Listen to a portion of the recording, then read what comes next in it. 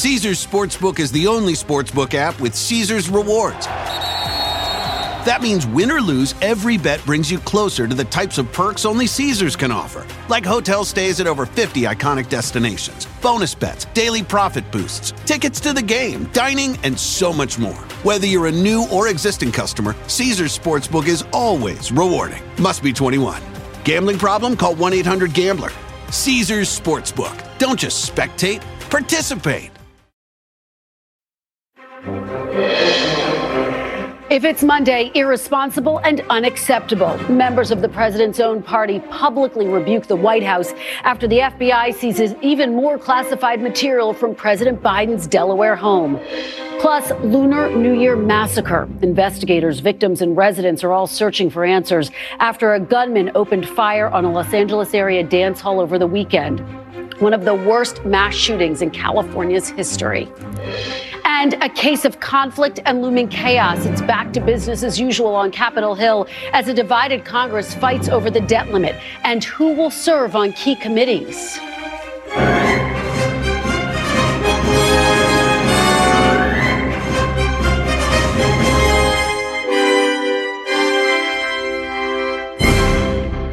Welcome to Meet the Press Now. I'm Kristen Welker in Washington, where the White House now finds itself facing growing criticism from Republicans and Democrats after even more classified material was discovered at President Biden's Delaware home.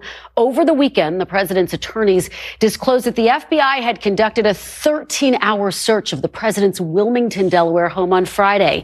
Agents found an additional 6 items consisting of documents with classification markings, according to the president's personal counsel. The White House has not disclosed what those items were. Critically, we do not know how many classified documents have actually been found.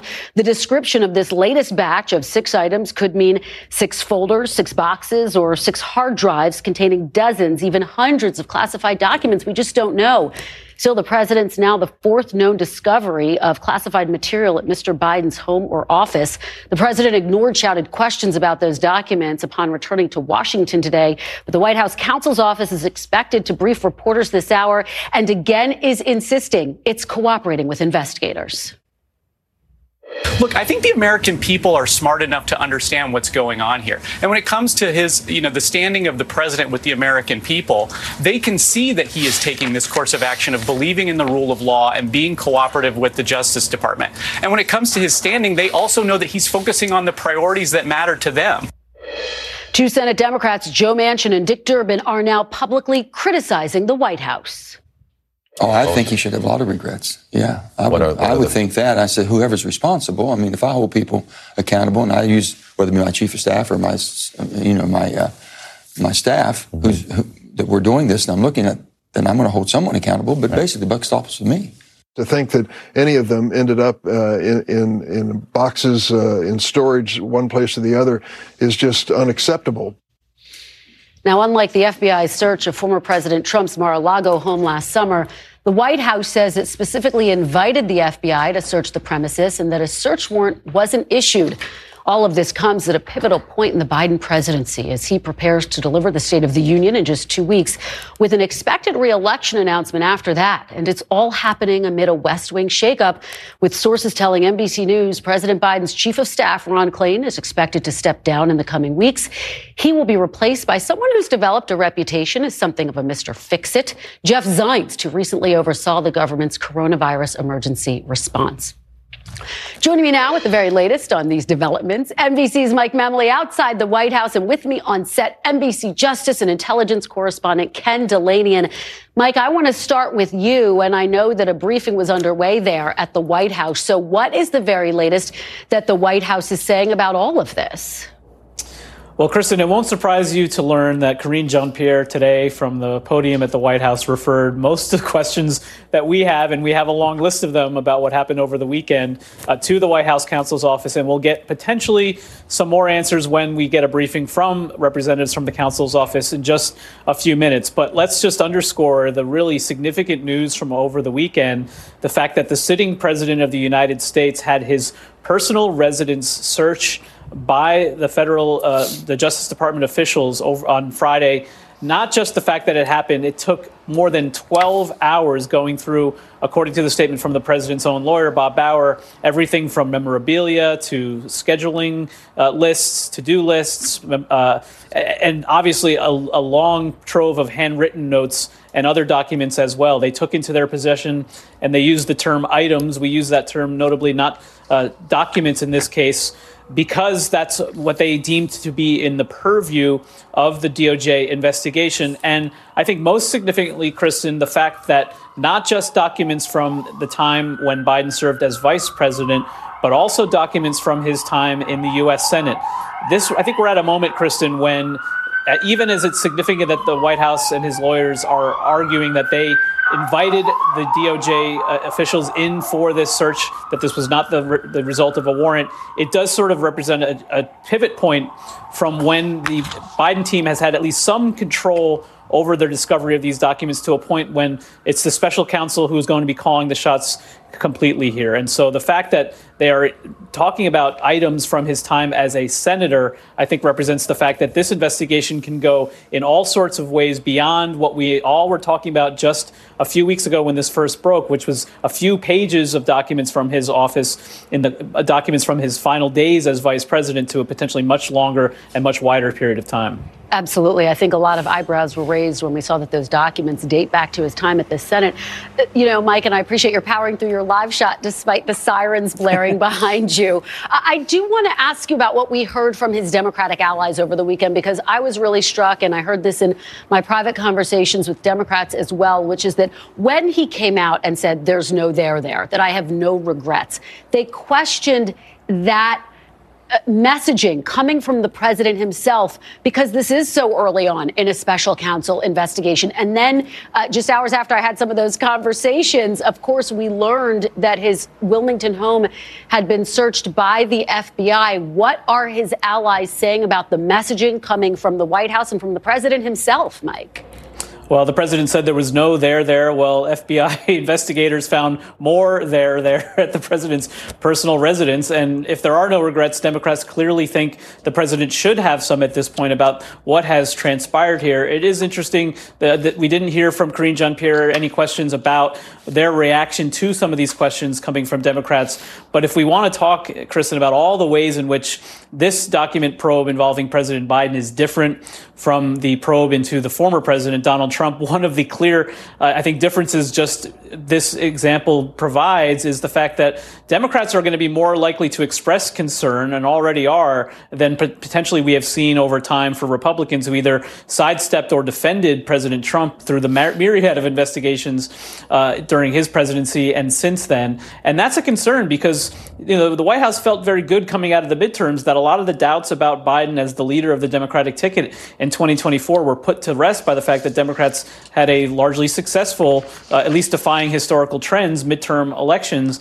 And now, as the president wants to launch his reelection campaign on the strongest possible footing, he wants to speak to the nation at the State of the Union address, not as a candidate, but as a president. Well, a lot of Democrats are going to see him on that rostrum and worry that he's the target of a DOJ probe. And that's going to really hurt the Democrats' ability to speak to the terms that they want. They still think they have a strong message to make. And the question is if he's the right messenger to do it at this point. Yeah, Mike, it's such an important point. And of course, it all comes amid a shakeup inside the West Wing. Ron Klain, the current chief of staff, will be out in the coming weeks. Jeff Zients, who oversaw the coronavirus response, will take over that critical role at this critical moment. Ken, let me turn to you and let's talk about some of the legal questions swirling around all of this. I mean, you can't fit them on one sheet of paper, right? And one of the top ones is we just don't know how many actual classified documents we are talking about. What are the key questions for you right now?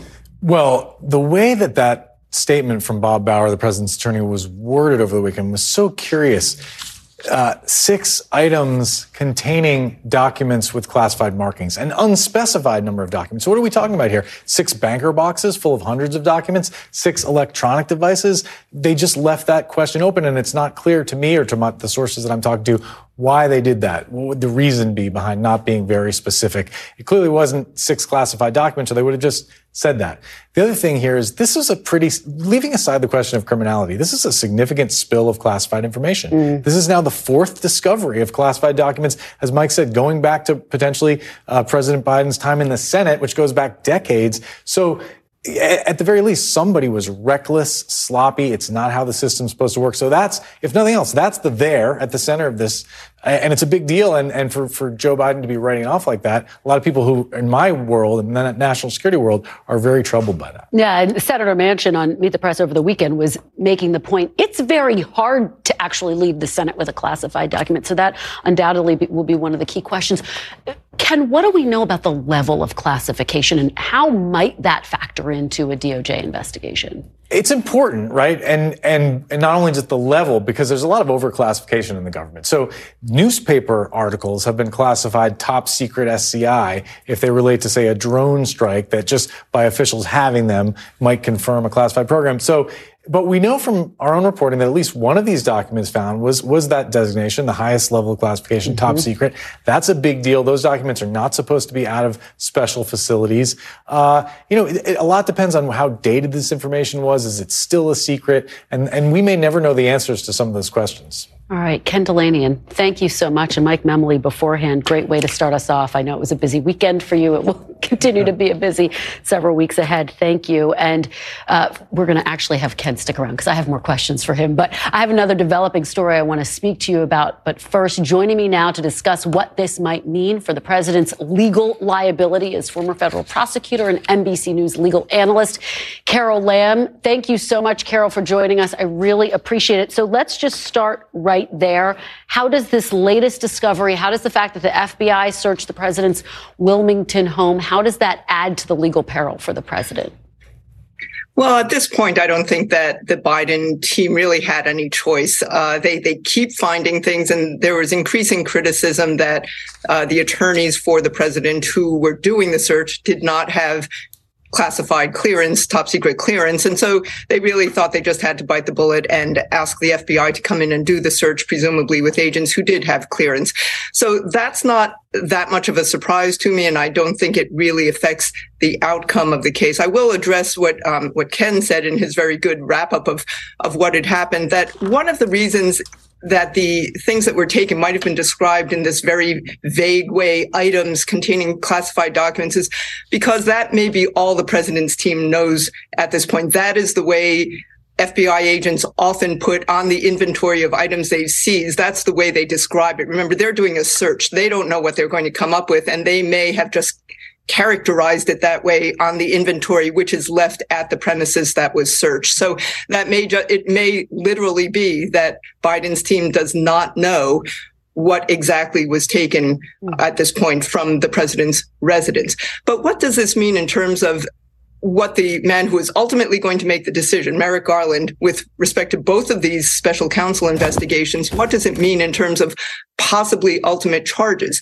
And I think what this means is that the bar has now gotten so high that for either man involved here, it's either going to be, it's not just a question of did they knowingly have these items in their possession or did they become aware of it? It is now going to be what was in those documents, and also what is there direct evidence that they intended to use these documents for some unauthorized or even nefarious purpose in the future. I think that's where this discretionary decision is going to head. Carol, I just want to put a fine point on what you're saying, and you actually led me to my next question. Just to be very clear for the folks who are watching right now, is the key question for investigators for both of current and former president going to be a matter of intent? Is that going to be what determines whether there was criminality and not just knowledge?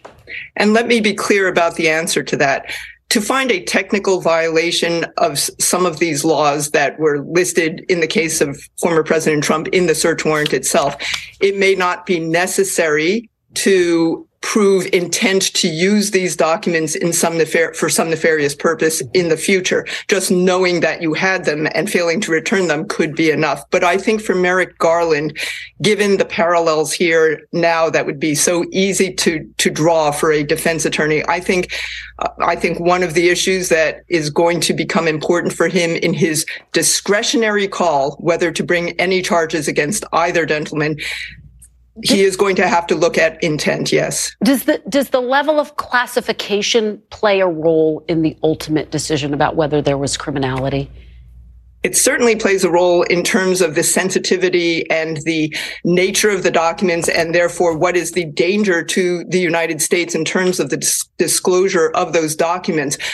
But remember, it also causes an issue ultimately for trial, because if these documents are so sensitive, the defense can demand that they be allowed to look at these documents, and the jurors as well. And if a judge agrees with them, that causes a real problem for the government. And cases have been declined for that reason, that they simply can't risk the further exposure of those documents. And Carol, just very quickly, here we are in this extraordinary moment where you have a current and former president being investigated by a special counsel. Do you think that they will wait until both investigations are complete to determine whether there will be charges against either current or former president? A very good question. It's hard to say. If they were to come up with really strong evidence of the type that I've been just describing in the past few minutes, they may not wait. But it seems to me prudent that at least a substantial portion of both investigations would be concluded. This is just one of those situations where the parallels, unfortunately, are just too strong. And Merrick Garland is going to want to make sure that the decision he makes is for the good of the whole country as well, not just whether the Department of Justice can win a case. Carol Lam, it is a momentous and complicated moment that we are in. Thank you for helping us to understand it a little bit better. We really appreciate it. And Ken, I want to go back to you. I promised I would. Here we are. You're covering another developing story. A former FBI official was arrested. Let me just read what he's alleged to have done. Allegedly for money laundering, violating Russian sanctions, and taking money from a former foreign agent. What do we know about this? This is a shocking case, Kristen. Charles McGonigal is his name. He, by the way, pleaded not guilty just moments ago and was released on $500,000 bail, allowed to travel inside the United States, but needs permission to leave the country. He was a longtime and high-ranking FBI official who headed the New York Counterintelligence Office. So his job, in part, was to protect the country from foreign influence. But these charges, both brought in New York and D.C., two separate indictments, accuse him of profiting from foreign influence, both while he was in the FBI and then later after he left. They say that he took $225,000 while an FBI agent from a former foreign intelligence official and didn't disclose that on his form to the FBI and had a conflict of interest. And then after he left, he's accused of helping a Russian oligarch, Oleg Deripaska, evade U.S. sanctions. And the indictment points out he had classified information about Deripaska while he was still in the government. It appears to have traded on that after he left. So a very serious case. Ken, quickly, is there any indication that counterintelligence may have been compromised by him? The indictments don't say that explicitly, but they certainly raise that question, and that's the subject of our future reporting, Kristen. Wow. This is just a stunning development. All right, Ken Dilanian, thank you so much. Really appreciate your covering all of the developing stories for us. Before we go to break, an update. 4 members of the extremist group, the Oath Keepers, were just found guilty of seditious conspiracy this afternoon for their roles in the January 6th attack on the Capitol. The jury delivered a verdict after a 5-week trial where prosecutors argued the defendants participated in a conspiracy to stop the transfer of power. This is the second group of Oath Keepers to be found guilty of seditious conspiracy after the group's founder, Stuart Rhodes, was convicted alongside another member in October. Coming up, investigators hunt for answers amid the aftermath of another horrific mass shooting. This one in Monterey Park, California, where a gunman killed 11 people at an event celebrating the Lunar New Year. We'll have the very latest from the ground next. Plus, Congress and conflict return to the Capitol as House Republicans battle the White House and Democrats over the debt limit and key committee posts. You're watching Meet the Press now. Stay with us.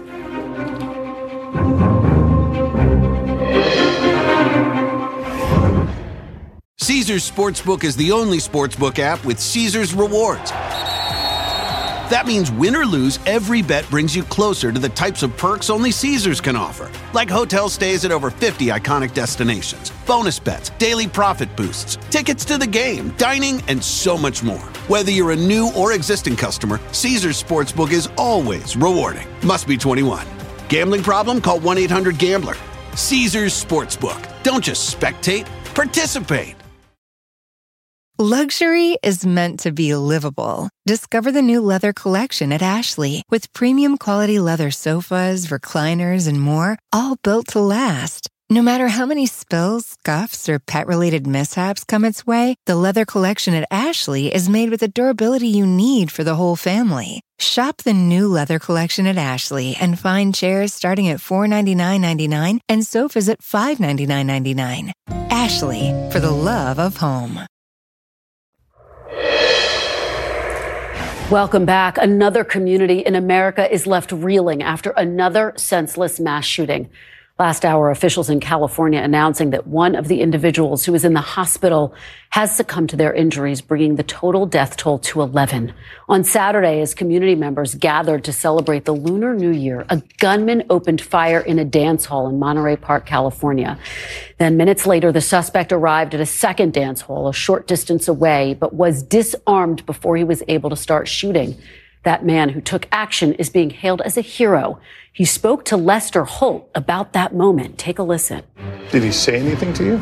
No, that was the scary part. When he came in, he said nothing. His face was very stoic. The expressions were mostly in his eyes, looking around, trying to find people, trying to scout the area for other people. So how did you decide what to do? Well, there was a moment I actually froze up because I had the belief that I was going to die. Like my life was ending here at that very moment. But something amazing happened, a miracle actually. He started to try to prep his weapon so he could shoot everybody. But then it dawned on me that this was the moment to disarm him. I could do something here that could protect everybody and potentially save myself. Wow, that is just unbelievable. A miracle indeed. The suspected shooter, a 72-year-old man, died of a self-inflicted gunshot wound on Sunday as law enforcement closed in on him inside a white van tied to the shooting. Police have yet to determine the motive behind this shooting. Now, yesterday, President Biden ordered flags to be flown at half staff in honor of the victims. For more on the latest on this shooting, I am joined now by NBC News correspondent Steve Patterson, who is on the ground there. Steve, I know you've been talking to officials there. What are you learning? What's the very latest? The latest at this hour, Kristen, unfortunately, is the update in the death toll. As you reported, now 11 dead. We're getting that from a nearby medical center, LAC, USC. They were reporting that of the 4 victims that they had in their custody, one has succumbed to what they describe as extensive injuries. That leaves, of the 3 remaining patients, 2 are recovering and 1 in serious condition. So another tragedy today. Meanwhile, the investigation here continues. It is squarely now, as you might imagine, on a motive. Police want to know why this happened. They know how this happened. Of course, this 72-year-old coming to this ballroom Saturday night shortly after about 10 o'clock, taking aim. There are about 50 people maybe inside that ballroom or so. They, killing 20, injuring, a few victims and killing 11 with that updated death toll. Then moving to nearby Alhambra about 20 minutes after this shooting. Investigators say he planned to do the same thing, but he was stopped by that hero that you just mentioned, a man in his 20s who disarmed the suspect. I want to speak about that a little bit. The weapon that was taken from that scene was a semi-automatic assault-style pistol with an extended magazine, illegal in the state of California. We know investigators used that to trace to the suspect, identifying the suspect. They also tracked the white van from that scene to Torrance, also nearby, about 30 miles from here, where he was cornered, and they found him with that self-inflicted gunshot wound. So the how is known. The why is what investigators are looking into now. We know they're executing a search warrant at his home in Hemet. California, which is not too far from here as well. And they are looking into things that witnesses and people that knew him are saying. Obviously, with his age and the fact that he's known to this community, they're looking at a personal connection. His ex-wife has given statements to the press. She's saying that they met maybe 20 years ago or so at this ballroom, and that ever since then, he's been a part-time instructor, so very well known to this community. They're looking at connections here and the second scene in Alhambra, but again, another day of tragedy with that updated death toll. We know that there is a press conference scheduled for about an hour from now with the Sheriff's Department. We expect to learn a whole lot more about this situation and maybe more about a motive. That's what everybody wants to know here. They sure do, Steve, and I know you will be all over that press conference. You've been on the ground there. You've been talking to people. This was a community that was coming together to celebrate the Lunar New Year after years of enduring COVID. I had read that they'd come together after being apart for so long, and that was one of the things that was making this Lunar New Year so special. And then this happens, ripping apart that community. Talk to me about how people are holding up there on the ground in the wake of this tragedy.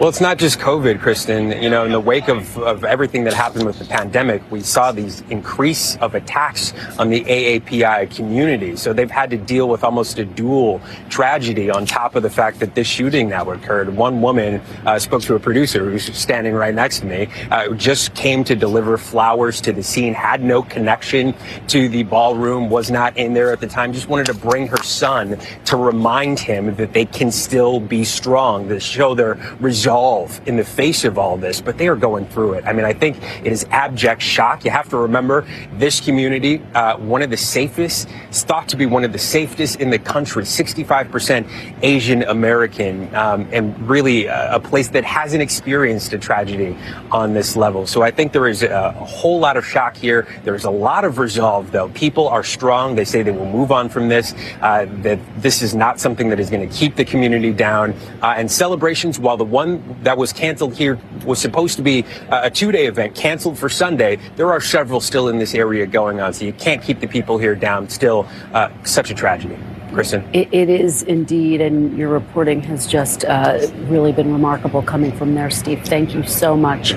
We appreciate it. Please continue to keep us updated. Still ahead, I will speak one-on-one with California Democrat and former Monterey Park Mayor who has lived in the community for nearly 40 years. Congresswoman Judy Chu joins us ahead. And tonight, Lester Holt will be live on the ground covering this story in Monterey Park on Nightly News. You do not want to miss that coverage. We'll be right back.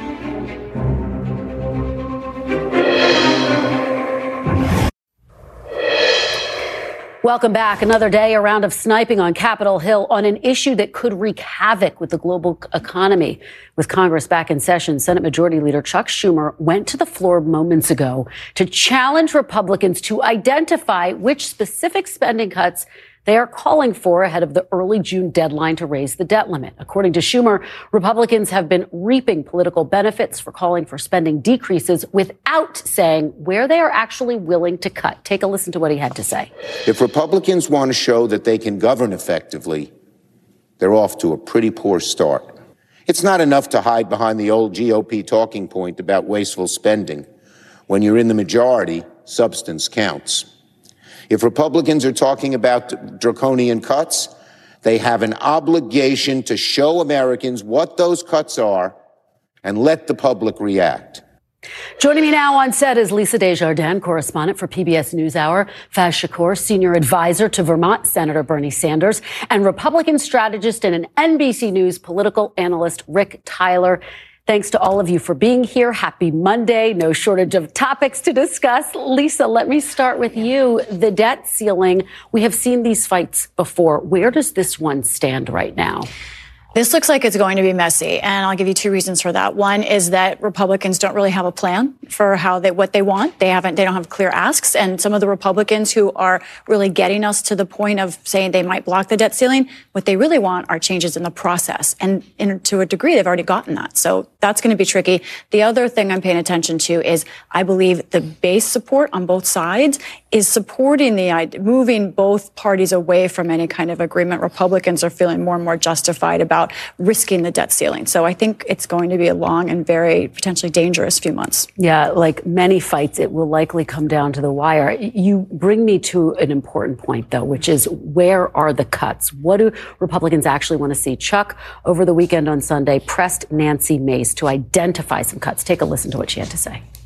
Do you have one thing you're ready to put on the table as a spending cut that you think both parties can accept? Well, I think, obviously no cuts to Medicare, Medicaid, or Social Security. That's a non-starter for either side. But otherwise, it's up to, I would lean on the agency heads. Rick, how problematic is the argument that we want cuts? But Nancy Mace is saying, I'm going to lean on the agency heads to identify the cuts. Is that sustainable? Well, I think it's problematic in messaging because she didn't have one. but look, the debt ceiling is not a place to negotiate cuts, and now the Democrats are taking advantage of this by saying exactly that. There's nothing wrong with wanting to have limited, smaller government. That's what the Republicans used to believe that. I'm not quite sure they believe that anymore, so it falls a little bit on deaf ears with me. But I think you're exactly right. They want process and control, but this again is not the place to fight that. I don't agree with that. I think they are going to with negotiation. I think they are going to negotiate, particularly because Joe Biden is at his core a legislator, and legislators who've been around a long time.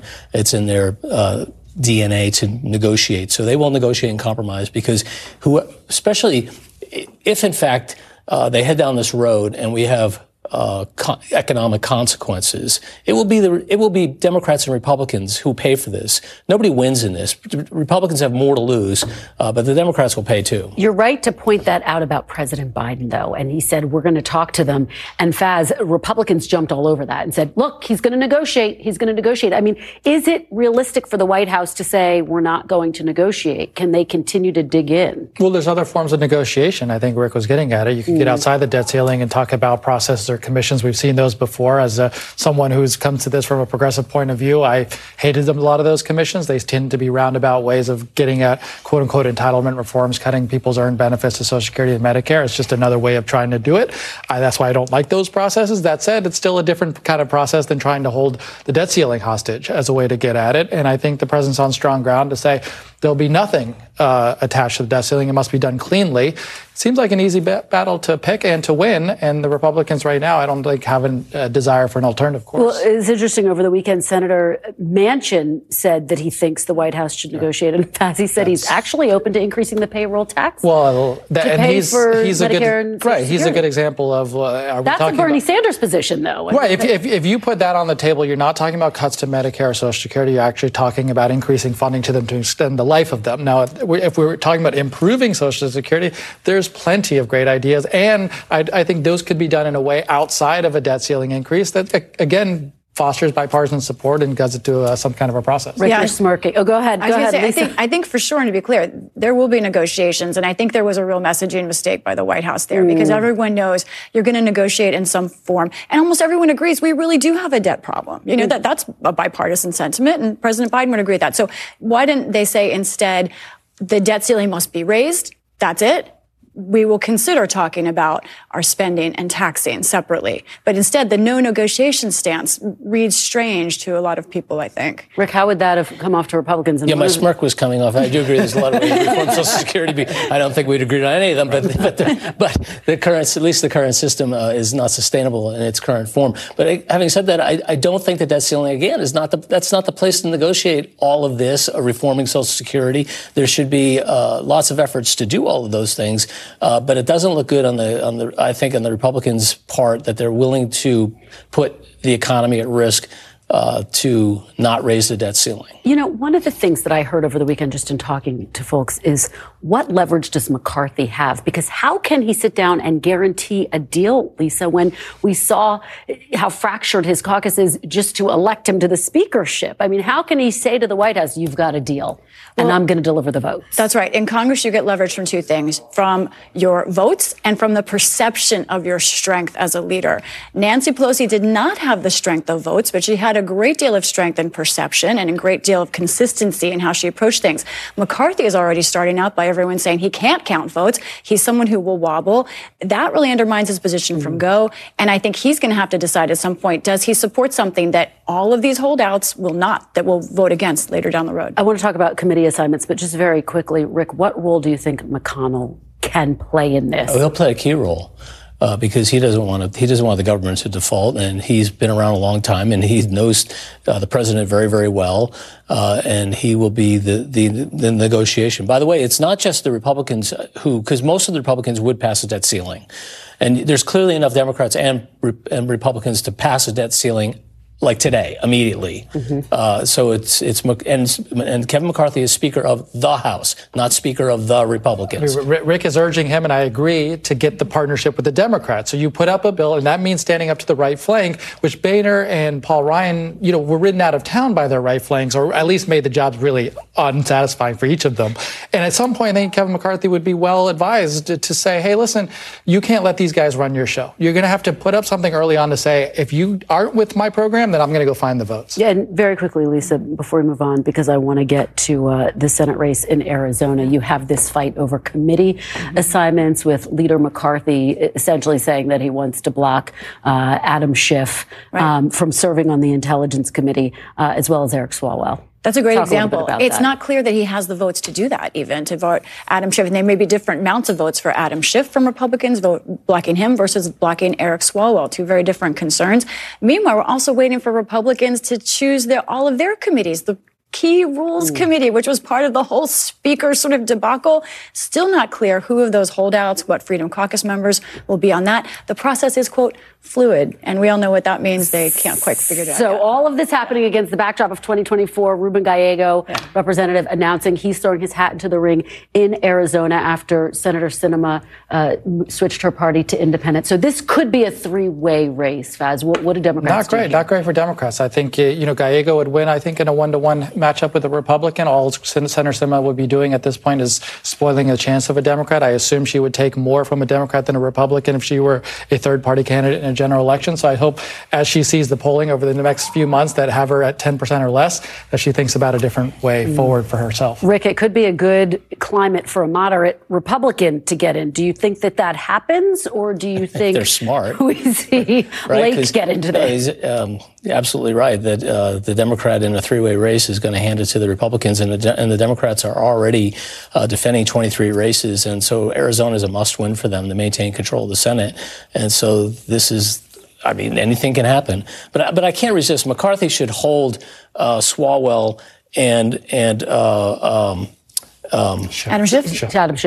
Schiff to the Santos standard, and if he can hold them to that standard, then I think that he should probably let them keep their committees. That's a whole other panel discussion, Rick. Very, very quickly. Yeah. Senator Sinema hasn't announced that she's running for re-election as an independent. That's right. I think she really, and this is my reporting, that she's been back and forth over the years on that question. She's a fighter. So almost I think Gallego might encourage her to keep going, but I'm not sure she really feels like her future is in the U.S. Senate necessarily. Yeah. All right, well, we continue to watch this. We'll come back to discuss George Santos because there's plenty to discuss there.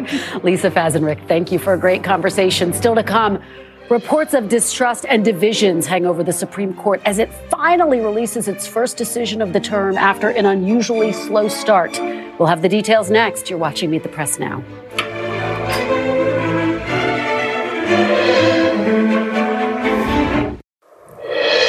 Welcome back. The Supreme Court handed down its first decision of the judicial term today, not just of this year, of the entire 2022-2023 term. The justices ruled unanimously against a Navy veteran in a technical dispute over disability benefits.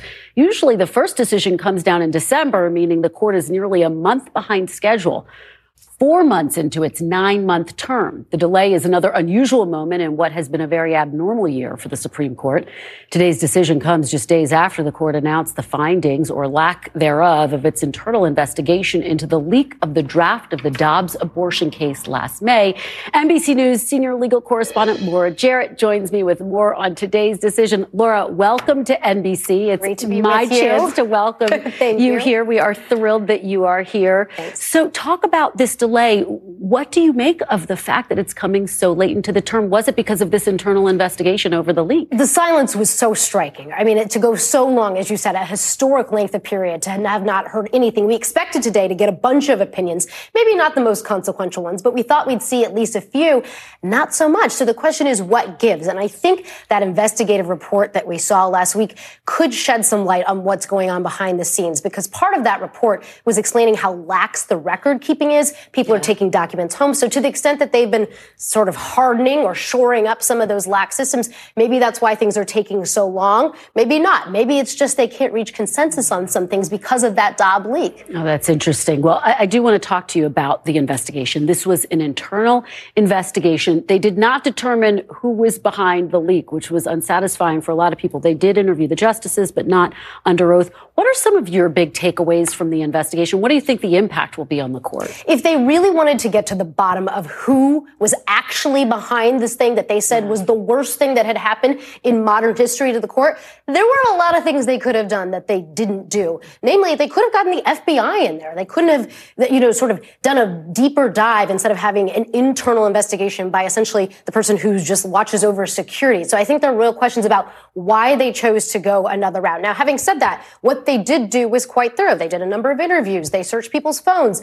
But again, if they really wanted to get to the bottom of it, it seems like there were other ways they could have gone about it. And they didn't make the justices sign affidavits, which I should mention they did make other people do. They didn't do for the justices. One of the things that struck me is that you had some of the people who were interviewed acknowledge, yes, I told my spouse, I told my partner about this draft decision. What do you expect will be the impact, the crackdown on security, if you will? Will there be one? Are you expecting to see stiffer standards? Yeah, I think you can see the report outline some steps that you could take. Normally, when you and I go to print things here at work, you actually have to scan your badge. They're not doing that at the Supreme Court, which, considering how sacred these documents are, it's pretty incredible how lax the record keeping had been. We'll see what the effect, if any, it has. But for an institution that shrouds itself in trust and honor and real secrecy, I think this has really shaken its core because of that trust. They had sort of gotten away with the honor system for so long, which it appears they can't anymore. I'm glad you characterize it that way. Just very quickly, are you expecting, because the court has been shaken to its core, will this be a more tense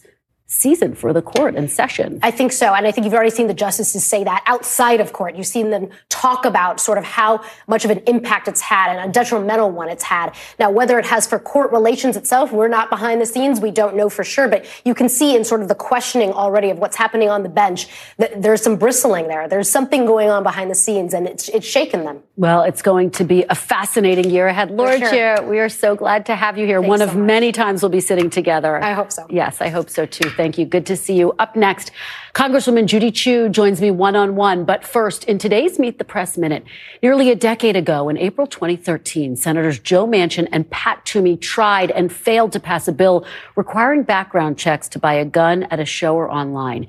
Here's Senator Toomey 5 years later, still advocating for that legislation following the February 2018 shooting in Parkland, Florida. There's no part of the law that would have mandated that information make it into the background check system. How would your bill deal with that? It wouldn't.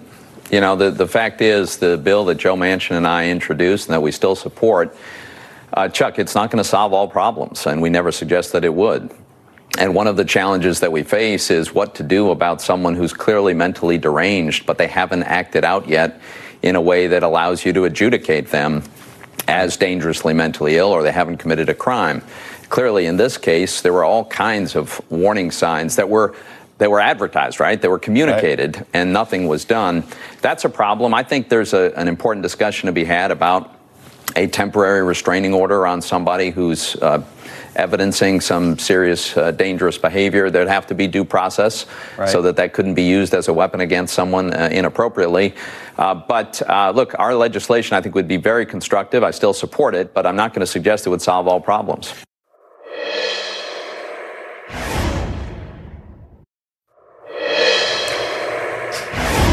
And welcome back. We are going to continue with today's panel. We are hoping to interview Congresswoman Judy Chu. We're having a little connectivity issues with her. Until we get her back, my panel is back. Thank you all for being here. I do want to discuss one of the big topics that we weren't able to address in our first panel, which is this major shakeup at the White House. Faz, let me start with you. Here you have Ron Klain, the chief of staff, set to depart in just a matter of weeks, sometime after the State of the Union. He has really been someone who progressives have a good relationship with. I spoke to someone on the Hill who said he's someone who Mitch McConnell feels like he can have a straightforward conversation with and can work with. How big of a deal is this in Jeff Zients' entry? Ron is very hard to replace. He's very good at his job. He's very competent, works extremely hard. He seems to respond to every tweet or phone call or email simultaneously. I don't know how he does it, but he's very good at his job and very straightforward, very honest.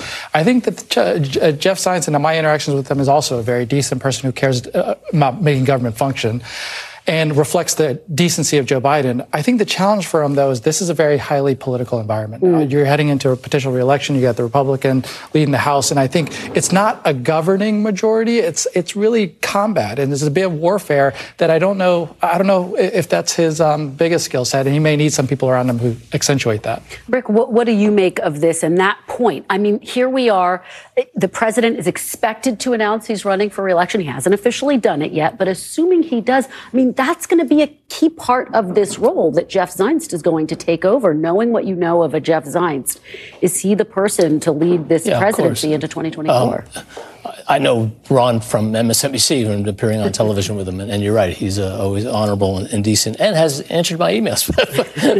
but look, being chief of staff is just an impossible job under any circumstances or presidents, because it's such a huge role. People don't last forever there.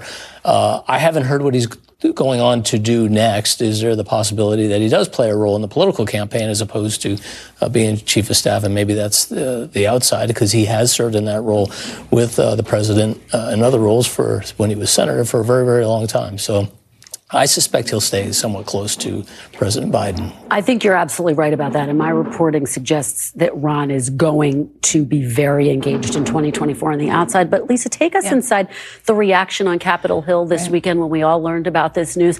What were folks saying to you? Because again, he, from my conversations, was seen as someone who can work with progressives, who can work with Republicans, who can work with moderate Democrats. I mean, how are they taking this news on the Hill? Do they think that they'll be able to work with divided government with Jeff Zients? You know, I think a lot of Democrats reflect what we just heard from Fez, which is that Ron Klain is really going to be hard to replace.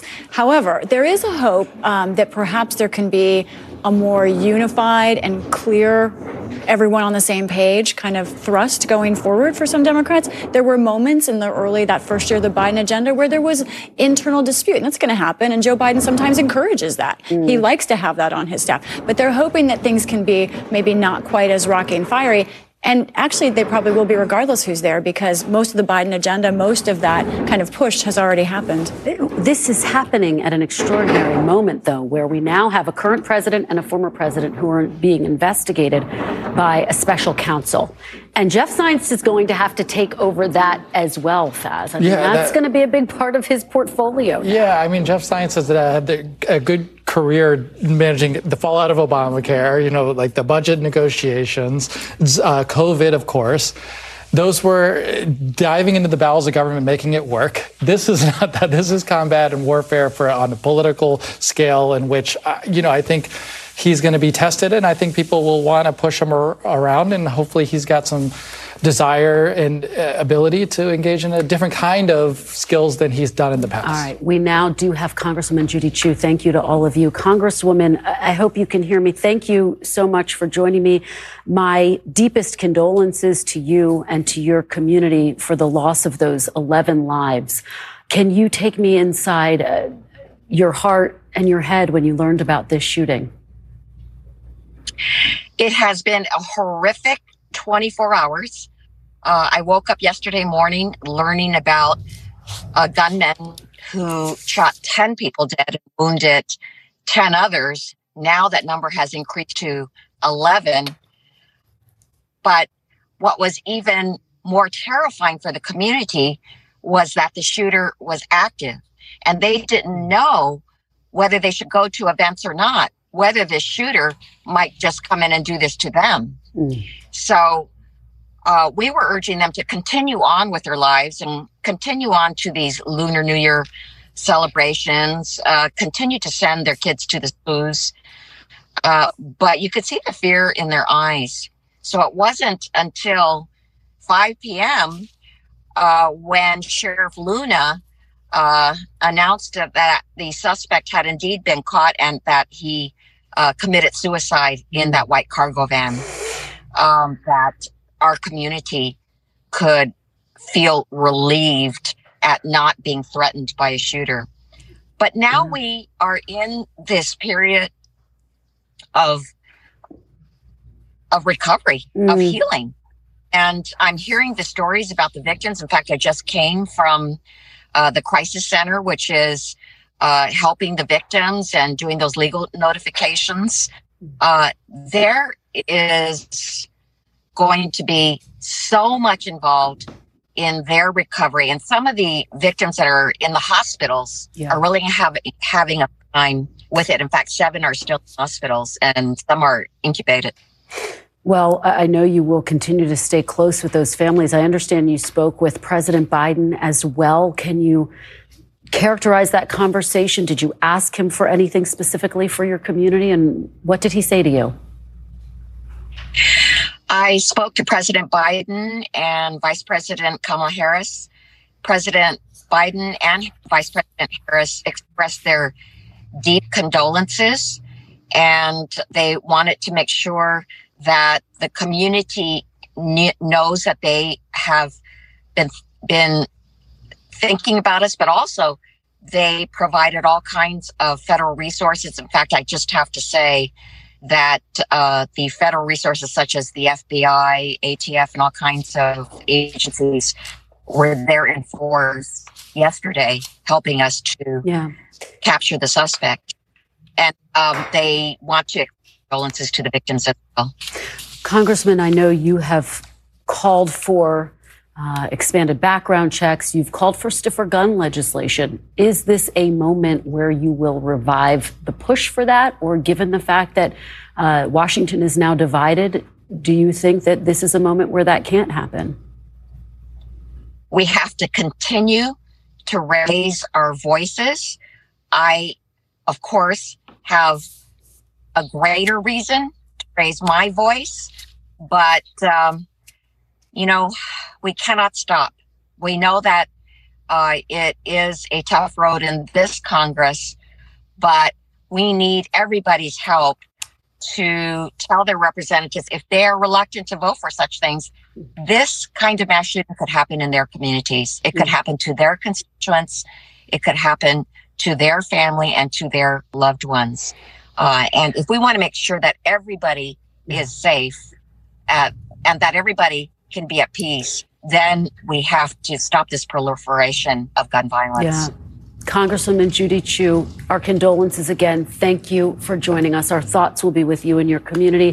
Thank you for being with us this hour. I'm back tomorrow with more Meet the Press Now. NBC News Now coverage continues with Hallie Jackson right now. Caesars Sportsbook is the only sportsbook app with Caesars Rewards. That means win or lose, every bet brings you closer to the types of perks only Caesars can offer, like hotel stays at over 50 iconic destinations, bonus bets, daily profit boosts, tickets to the game, dining, and so much more. Whether you're a new or existing customer, Caesars Sportsbook is always rewarding. Must be 21. Gambling problem? Call 1-800-GAMBLER. Caesars Sportsbook. Don't just spectate, participate.